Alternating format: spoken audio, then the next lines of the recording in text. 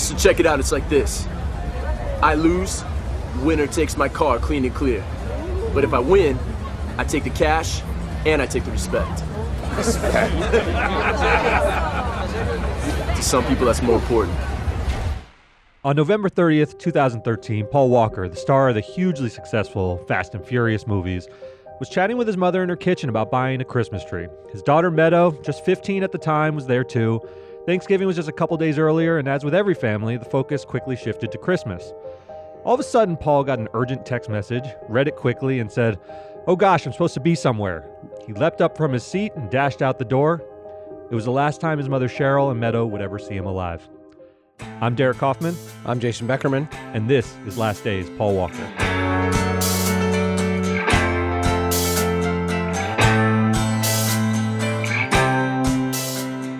The event that Paul was dashing off to was a toy drive for a disaster relief charity that he had a big part in called Reach Out Worldwide. He had founded it after the 2010 earthquake in Haiti, which really devastated that country. The charity was raising money for the survivors at the time of Typhoon Haiyan in the Philippines, which killed more than 6,000 people and caused a ton of damage. And much like Paul's character on the big screen, the 40-year-old Walker was drawn to high-performance racing cars. The event itself was to be held at a high-end car shop in Santa Clarita, California, outside of Los Angeles, which was owned by Walker and a friend of his, 38-year-old Roger Rodas. Around 3:30 in the afternoon, Roger and Paul left the event. They'd gone to the event. They left it in Roger's 2005 Porsche Carrera GT. Now, this is no ordinary sports car. It's not even an ordinary Porsche. Sports Car International named it the number one on the list of the top sports cars of the 2000s and number 8 of the top sports cars of all time. It is a car specifically designed for speed, and this is really important in the story of the death of Paul Walker. Is a 6-speed manual transmission, over 600 horsepower, 0 to 60 in 2.06 seconds, and it can get up to 112 miles per hour in 7.59 seconds. It has, and I'm way beyond myself talking about cars here, but just a little detail for those of you who know them.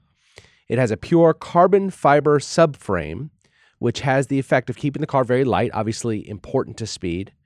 And it speeds over 70 miles an hour. There's an electronically operated rear wing that raises to reduce lift. Yeah, so this is a performance vehicle. You know, he's into racing fast, Roger's into racing fast. So they decide to take the Porsche out for a spin and test it out on a popular drifting curve at an office park in the Valencia neighborhood in Santa Clarita. So drifting is one of these things that I had no idea what it was, but I learned about it from Fast and Furious Tokyo Drift. I think the third Fast and Furious. The second Fast and Furious was Tokyo Drift. Got it. Drifting is just a racing technique where the driver oversteers the car intentionally, causing the wheels to lose traction with the road. And if you do it correctly, the driver is still maintaining control through the corner and then gets traction again. So it's basically a way of taking corners aggressively without pressing on the brake to decelerate. So I'm teaching my daughter to drive right now, and the whole thing is I want you to speed up going forward, but then slow into the curve. That's right. This is a technique to actually accelerate through the curve, maintain speed, go faster. Yeah, you ever seen a car sort of fishtail the back out like that? If you do that in a controlled way, you're drifting. And that's what they wanted to practice because it's a lot of fun. And frankly, it serves a purpose in racing, so you don't have to slow down. But it's also just really cool to see. They built the whole movie, as we said, Tokyo Drift, around this technique because visually, it's pretty arresting. Also comes with quite a bit of danger. Yeah. So this is, it's nothing out of the ordinary for Paul and Roger to sort of try out drifting. They really loved racing cars. Just to say it was a hobby would be sort of an understatement, right? They had a garage full of them at their disposal. It wasn't just like drag racing on the street, though. That's not what they were into. Paul really picked up a love of the sport of professional racing. There's lots of footage of him with a helmet on racetracks, outside of the parameters of the filming, where he would just like to take them out for spins and actually learn the craft of auto racing. Started hanging out with a lot of professional drivers, even though in his ordinary life, you could see him around town. He was a pretty down-to-earth guy who drove a Toyota Tacoma. He had a young daughter. Right.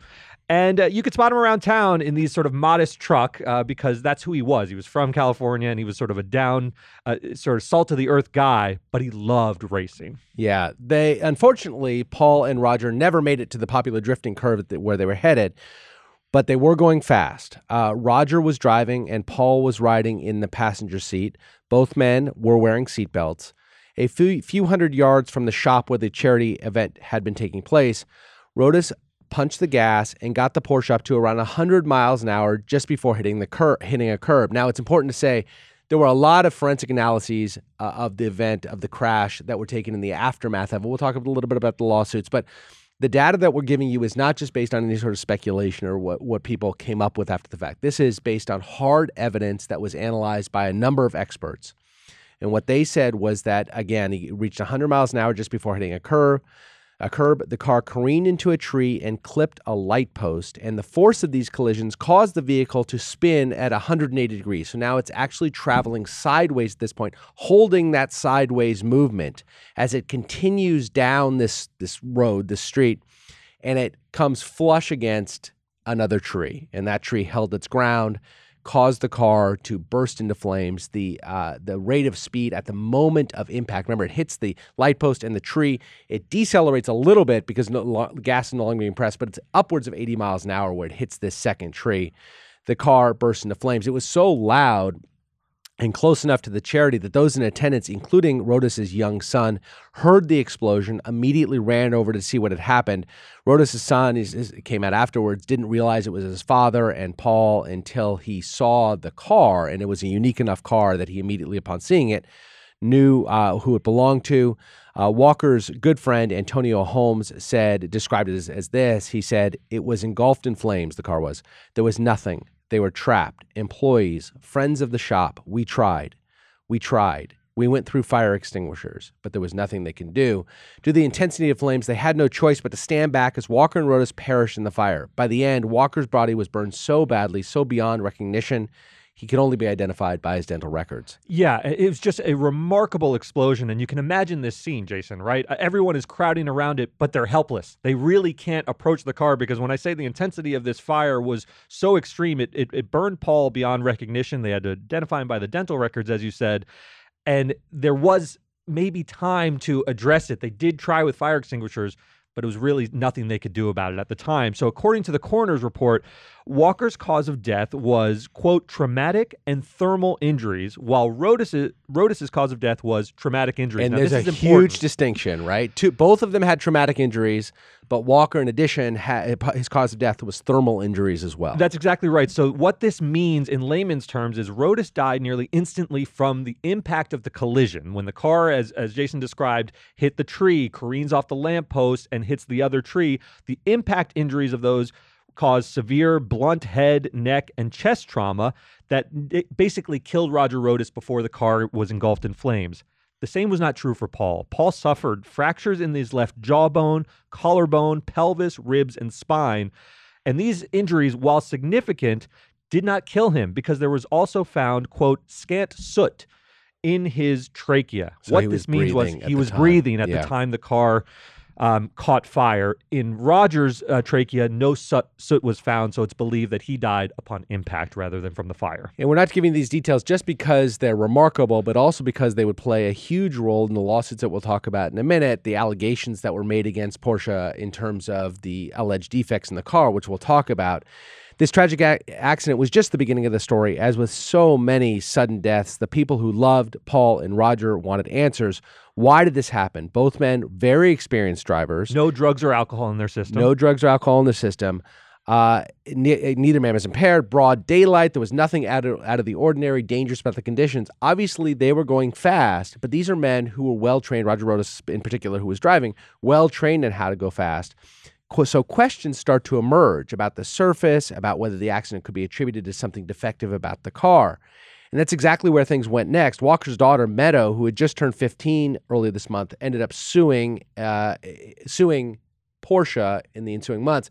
Obviously, just a little background, when a minor, like that, they'll typically be represented, somebody, a guardian ad litem it's called, will step into the shoes of a parent, whoever it might be, to represent the individual in the case. And that's exactly what happened with her lawsuit against Porsche. Her attorney called the Carrera GT a, quote, dangerous car, inherently dangerous, and said it doesn't belong on the street, and we shouldn't be without Paul Walker or his friend Roger Rodas.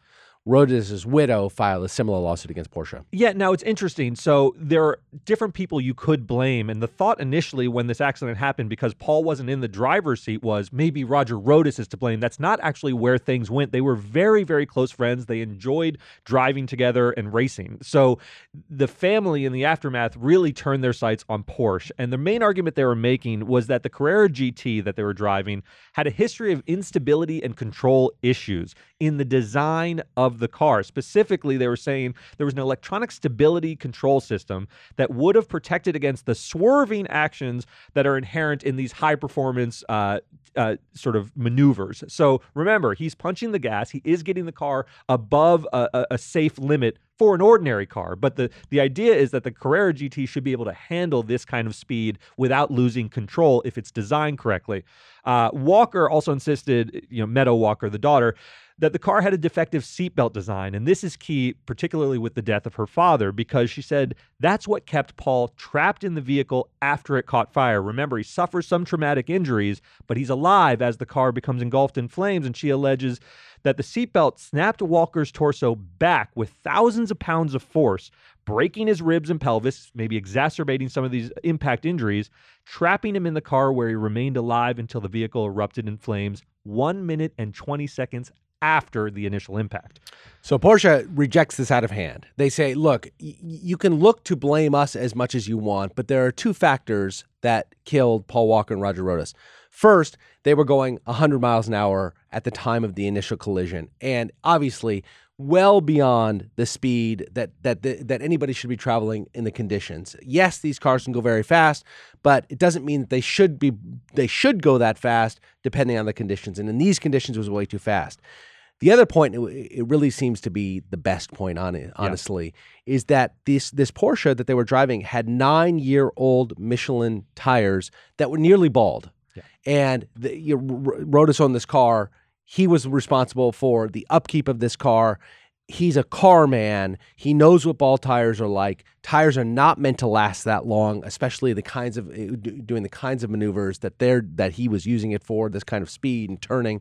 Tires have a lifespan that had greatly exceeded. Porsche says we're not responsible for the tires, and we're not responsible for the fact that these guys were going so fast. This really is a tough argument to overcome, particularly since the car lost control and turned 180 degrees. That's a loss of traction, and for them to be able to point to 9-year-old tires that lost a lot of their tread, this is really going to make it difficult for Meadow Walker to win a lawsuit like this. Derek knows this about me, but I'm a lawyer, and before my current job, I represented a lot of very large corporations. One of many of them were in the automobile industry, and it was inevitably the fact that when there was a fatal accident, despite the conditions or the driving, despite what happened, there would be lawsuits filed against the car companies, and the car companies have certainly had their problems in the past, but oftentimes their response to the courts would be, look, what do you want us to do?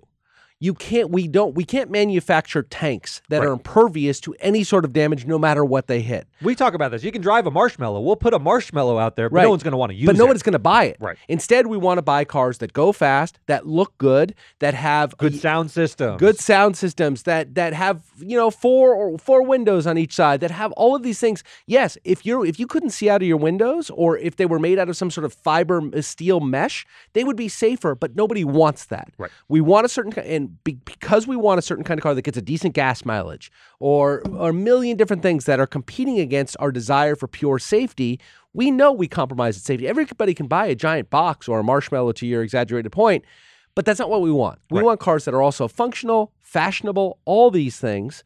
And when we do that, we compromise some safety. We go into that knowing that. So now this car is a car specifically designed for speed. And we know that when you have a small, light car made of a certain compound, it's going to be less safe than if you were to buy a giant Volvo. That's exactly right. And Porsche was also saying in this lawsuit, sort of screaming from the mountains, when you get into a car and you punch it up to 100 miles an hour, you're assuming some risk yourself. Right. And you will always see this in these types of lawsuits, is that there is user error that they can't control for with their design. To Jason's point, they're not designing a perfectly safe, soft pillow Marshmallow on the road. They're designing a high-performance vehicle, and they expect that the users to use it responsibly. Right. The lawsuit settles eventually, right? The lawsuit did settle, and they also said, look, the other point to put here is that Roger and Paul were car enthusiasts. So Porsche also said this car has been, quote, abused and altered. What that means is when guys get a muscle car or get a high-performance car, they'll tweak it. They want to make it even better. They'll put lifts, right. they'll put neon on it, they'll put things that help the performance. Right. And it's not uncommon Does the to neon make help these the tweaks. performance, or is No, that an aside? That just makes it super cool. I mean, let's be honest. Put some spinners on it. You're not getting any faster, but it's very cool. But, it's not uncommon to put a spoiler that's higher than regulation, add things to the vehicle that Porsche is not going to be responsible for ultimately if you've made changes to the car. And that was another thing they brought up in the lawsuit. However, it did ultimately settle. And the reason it settles is you don't really want to have this battle in court if you're Porsche, right? Yeah, you want to avoid the stink of this. This is not good for their brand when they're, despite the fact there were plenty of defenses, and who knows how it would have come out at trial. But he was a beloved figure. Now, they kept the amount of the settlement confidential, so we really don't know. It may have been a small amount of money that they walked away for. We just don't know. The crash site has become a makeshift memorial where fans left tributes for years afterwards to the late actor. And Walker was ultimately laid to rest at Forest Lawn Memorial Park. What's up, everyone? It's Nick Wright, and I got something exciting to talk to you about today. Angie, your ultimate destination for getting all your jobs done well. Now, Angie isn't just your average home services marketplace. It's a game changer with over 150 million homeowners served and a network of over 200,000 skilled pros. Angie has experience and expertise to tackle any project with ease. Whether you're looking to spruce up your backyard or undergo a major home renovation, Angie's got your back. And their pros are locally based, often running small businesses right in your community. And here's the best part. Angie makes the process seamless, from researching and comparing pros to scheduling services at your convenience. Angie's user-friendly platform puts you in control. So why settle for anything less than perfection when it comes to your home? With Angie, you can trust every project will be completed with the utmost care and professionalism. So get started at Angie.com. That's ANGI, or download the app today to discover why homeowners across the nation are turning to Angie to get all their jobs done well. So the response in the aftermath of Paul Walker's death was immediate. I mean, this guy was very well loved. Obviously, he was in one of the biggest franchises of all time in terms of films. Fans of the franchise were stunned. His co-stars were inconsolable, and friends rallied to support his grieving family, particularly his young daughter Meadow, who had just turned 15. But this is common in the immediate aftermath of a celebrity's death. What is fascinating and the most interesting part of Paul Walker's death is how this tragedy has been treated now 10 years hence. We are 10 years removed from Paul Walker's death. This will be the 10th anniversary this November, and his co-stars are still grieving the loss of their friend and colleague. And that is, to me, what truly speaks volumes about his character. We'll go through some of the things people have said about him. I think one of the reasons that it is so enduring, that his legacy is so enduring, is because the movies have kept his memory alive. Right? It is still they wrote him off of the show. They killed him off. They wrote him off, or he disappeared. In the 7th installment, they gave a tribute to him, right, where he's removed from the franchise. Right, exactly. Yes. And so Jordana Brewster, who played his wife in the franchise, is still grappling, coming to terms with his death. She said, quote, "I think when someone passes away that there's a huge impact on your life, and he has had a huge impact, frankly, on so many people's lives." She said her grief comes in waves where it's super visceral at times, and it's like it's unimaginable that this person's not with us anymore. It just gets very intense, and then sometimes it's less intense. Tyrese, obviously a member, I think most of the movies, I don't know if Tyrese has been in all of them, said that he still feels the effects of Paul's death, spoke about it during a press tour for the 8th film, the first one released without Paul's participation. When it comes to losing someone that you love, we all get to a space where you're still sad about it, but you've been able to come to terms with it, you know? Mm-hmm.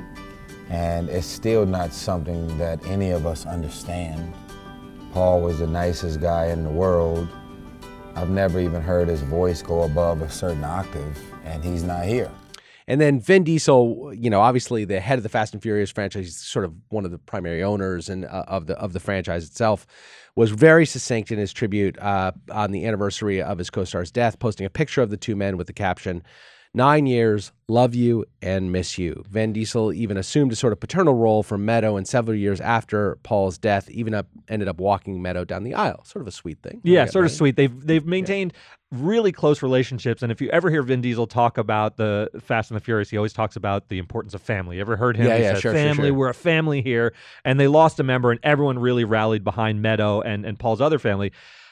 His family has been very front and center in preserving his legacy and interestingly, have not shied away from fast cars and Paul's love of fast cars. You could imagine them wanting to sort of put that in the background, but it's impossible with someone like Paul Walker, who was so associated with fast cars from the movie franchise. So his brother Cody still runs a custom and exotic car show called Fuel Fest, and he incidentally bears a striking resemblance to Paul. We've gotten him out at times for TMZ, where he's spoken about his brother and his legacy.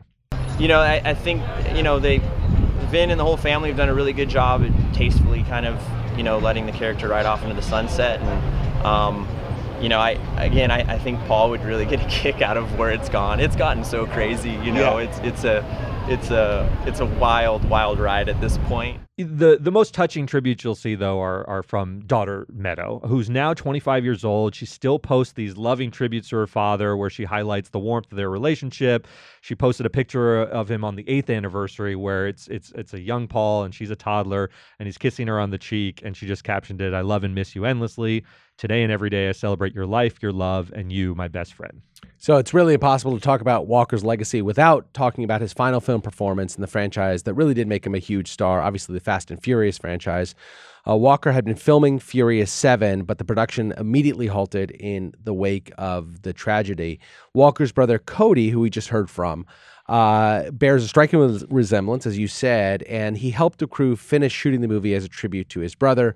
Cody said, quote, "My love for cars, my love for travel, it's all from him, and I miss him. I miss him every single day." Yeah, Furious 7, by the way, is still the highest grossing film in the entire franchise. Now, Fast and Furious 10 is coming out this year, and, each movie makes gobs and gobs of money. We're talking billions of dollars, some of them. But Furious 7, because it came in the aftermath of the tragedy, made the most. It raked in $353 million domestically and $1.51 billion worldwide. It's still on the top 15 movies of all time. And that's just box office. It is one of the most watched and re-watched movies on television or on cable and streaming, and it is billions of dollars in revenue from that movie alone. It's unbelievable. Not to mention the series, the franchise as a whole.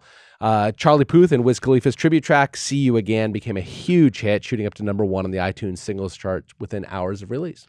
Yeah, and, we'd be remiss to not point out sort of the last time TMZ saw Paul Walker, what his vibe was like, to give you a sense of who Paul Walker was. It's often best to look at TMZ videos because we really catch celebrities when they're in their least guarded moments. They're not on a red carpet. They're not concept. Yeah. It's the whole concept, and you really get a window into someone's character. And it really took on new poignance in the wake of his death because we put up this interaction where, you can really see who Paul was and why there's been this sort of outpouring of love. He's just talking to an airport employee, and one of our cameramen comes up to chat with him about filming the Fast and Furious films.